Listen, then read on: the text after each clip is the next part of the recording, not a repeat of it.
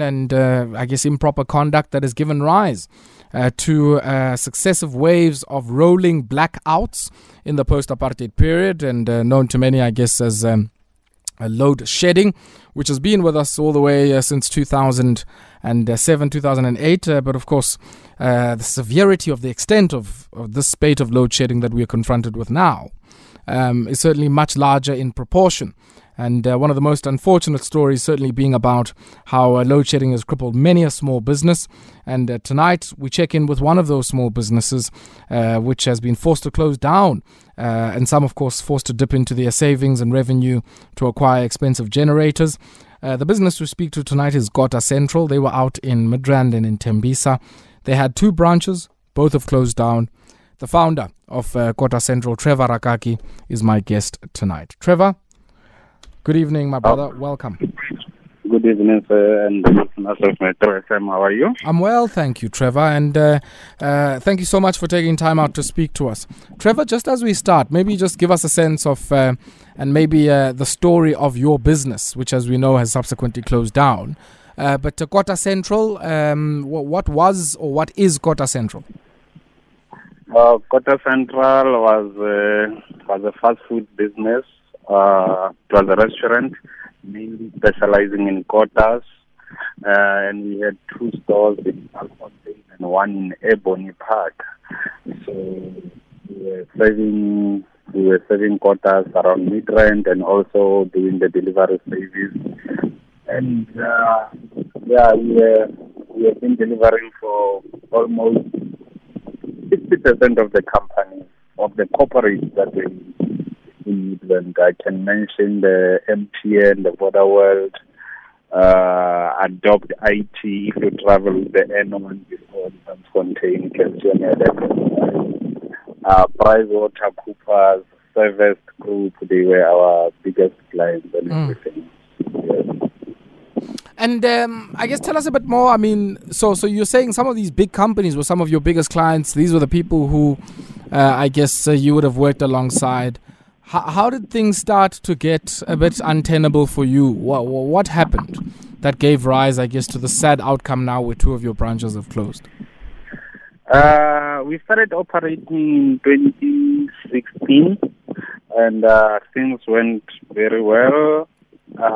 And things started to take a knock when COVID was introduced. When we started having COVID, and we had to close, and then the restrictions were lifted and everything.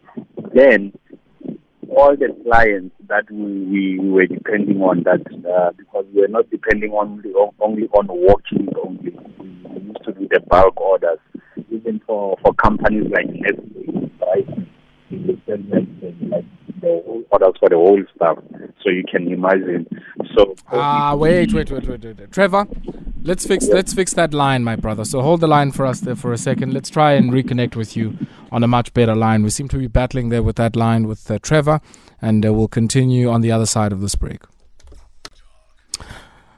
8:30 is the time, well, 29 minutes before 9 p.m. And we're in conversation with the founder and operator out at Kota Central, Trevor Rakaki.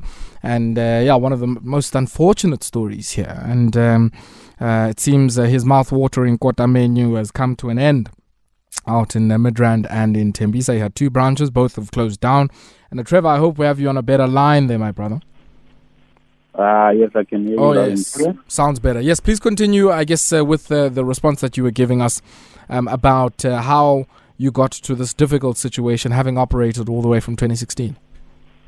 Oh, yes. As I was saying, as we were not only depending on the walk-ins from the clients, we used to do bulk orders for most corporates, even as far as Bryson, if I do remember correctly. If I can mention the name of the company, we once delivered for Nestle, which was a very huge order. We had to close our store for almost the entire day just to do the orders for them. So you can just imagine the revenue and the profits that we were making from the corporates only. So then came COVID. Then after the restrictions were reduced, unfortunately, people started working from home. So we depended only on the walk-ins.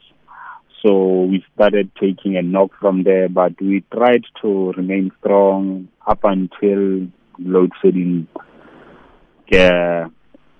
kicked in full force, and that was the final nail to the coffin.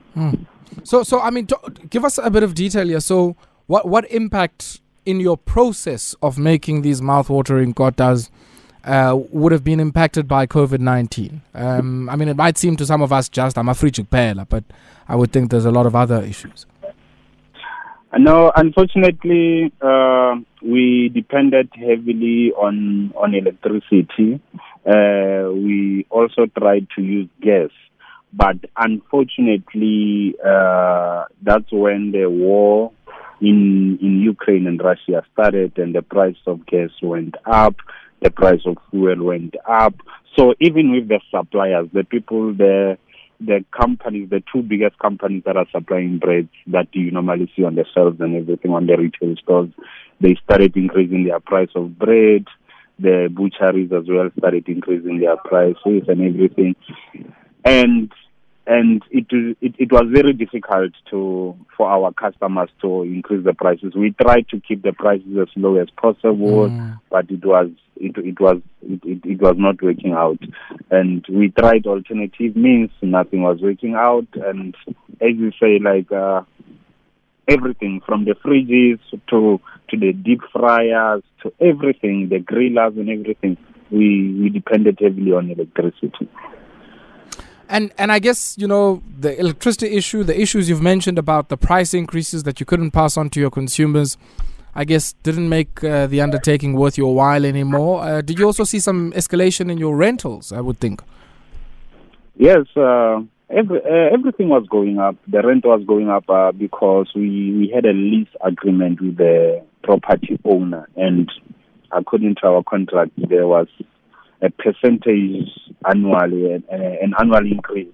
So somehow we will negotiate, try to mangle and everything, but we were suffocating. We were really suffocating. So hence we came to a conclusion of closing the store because it was not generating anything anymore. And the implication, I mean, you would have had machinery there. What happens to all of that stuff? All that stuff, we have kept them on a storage somewhere, hoping that hopefully when everything gets sorted with the load shedding and everything, we will open our store again. And we are also, we are looking forward to opening the store again and keep the business going and everything, because the people really loved our kotas, and we even attracted customers coming on all the way from KZN when people were visiting Joburg and they will want to see Kota Central. We even had people driving from Potchefstroom just to buy our meals and go and drive back home. So we were the pioneers of the kotas in Midrand, and the people still believe in us, and we won't disappoint them. We will open definitely again. And I guess the people are asking, where are you? You know, are you coming back? What's the story?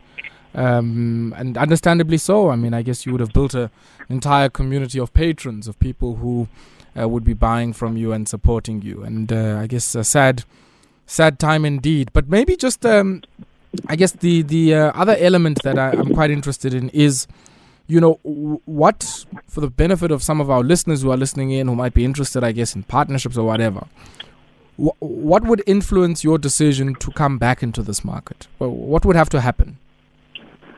Well, I mean, aside from more regular electricity, but like in addition to that. For us to come back, I think we are looking into getting a better space where there is more clientele, okay. more like opening at the mall, at a shopping complex or something, and stop being in a township. The reason being, one aspect is it was very difficult for us to be even on delivery apps. The normal because you're in the township. Yes, and funny enough, all the townships or all the stores in Sowetan, they are available on Mr. D. So why not in Tembisa? No, sir, we've been fighting with Mr. D. We've been fighting with Uber Eats, and funny enough, there is this franchise. They were 500 meters from us. They were on the delivery app, but when we try to register, they will say this app or this service is not available in your area. And we say, and we will ask, like, how come do these guys, they are on the same street with us, they are just 500 meters. When we step outside the door, we can see them. So it was just that back and forth. And what explanation did they give for that? I mean, I'd be interested in that. The reason? Yeah. What reason did they give? They said the service is not available in your area. So they're saying that the platform itself is not available to onboard you as a company in that area. Yet one of your neighbors is on the platform.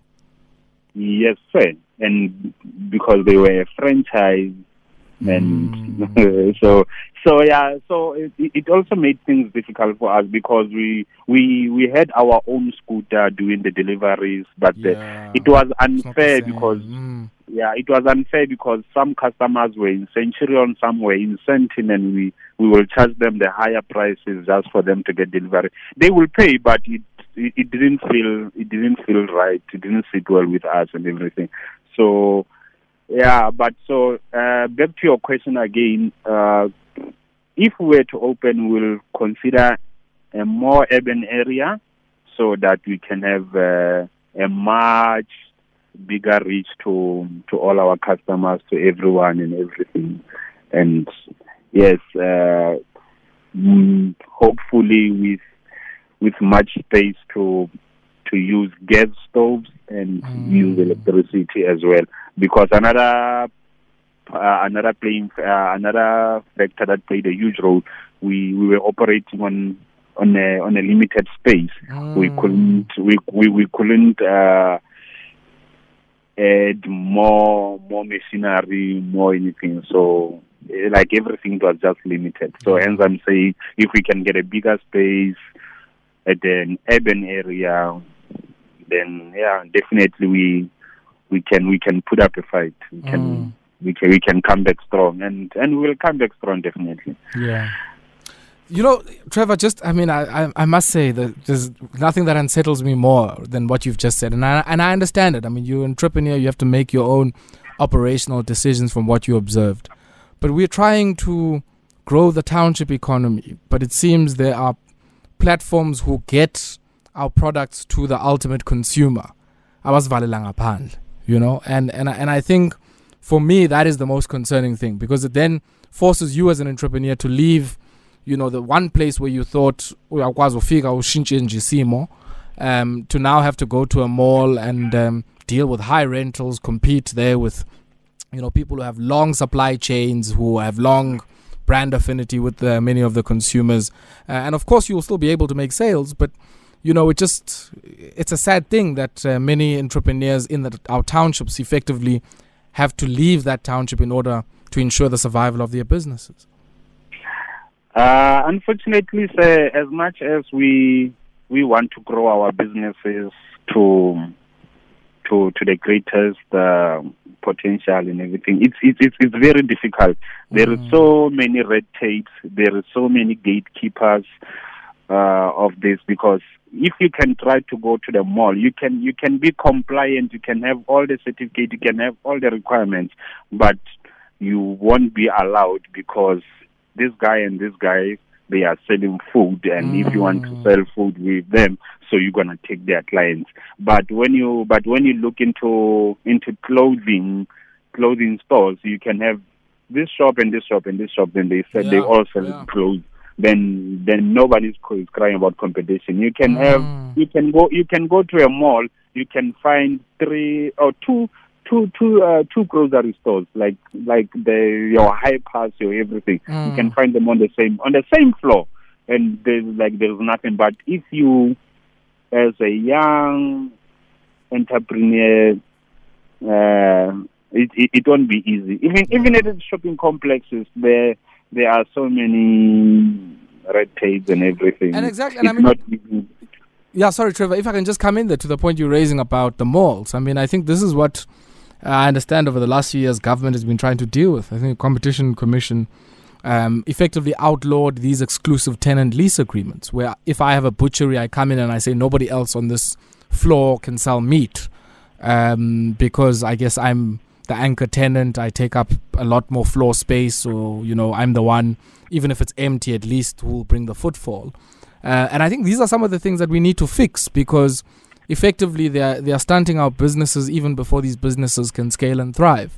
So, I mean, just maybe lastly, as we reflect and as we wrap up, a lot of people who listen to the show, deep pockets, are you at a stage now where you kind of are looking for investment in order to make some of the decisions come alive that you've already mentioned, or are you still okay and are probably going to wait it out?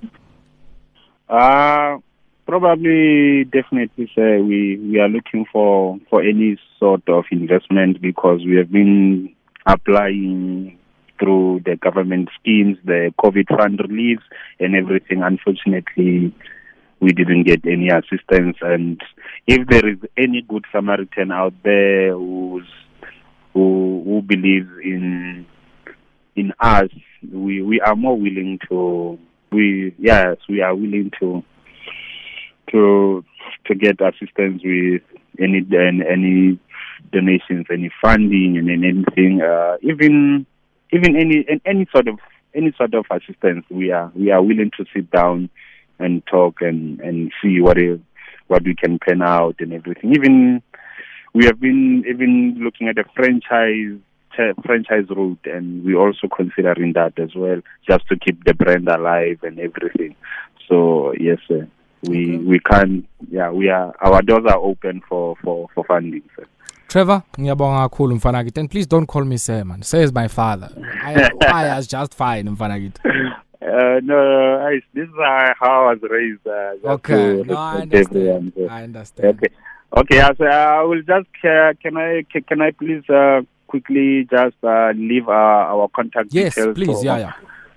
Okay. So our contact number is 073 687 4401. That's where we can be reached, and our email address is kotacentral@gmail.com. Simple as that. Trevor, and we'll certainly share that. Oh yeah, go ahead. Sorry. Okay, yeah. So sorry, and they can also reach us on all social media platforms, on Twitter, Instagram, and Facebook. We all have the pages with all the details there and everything.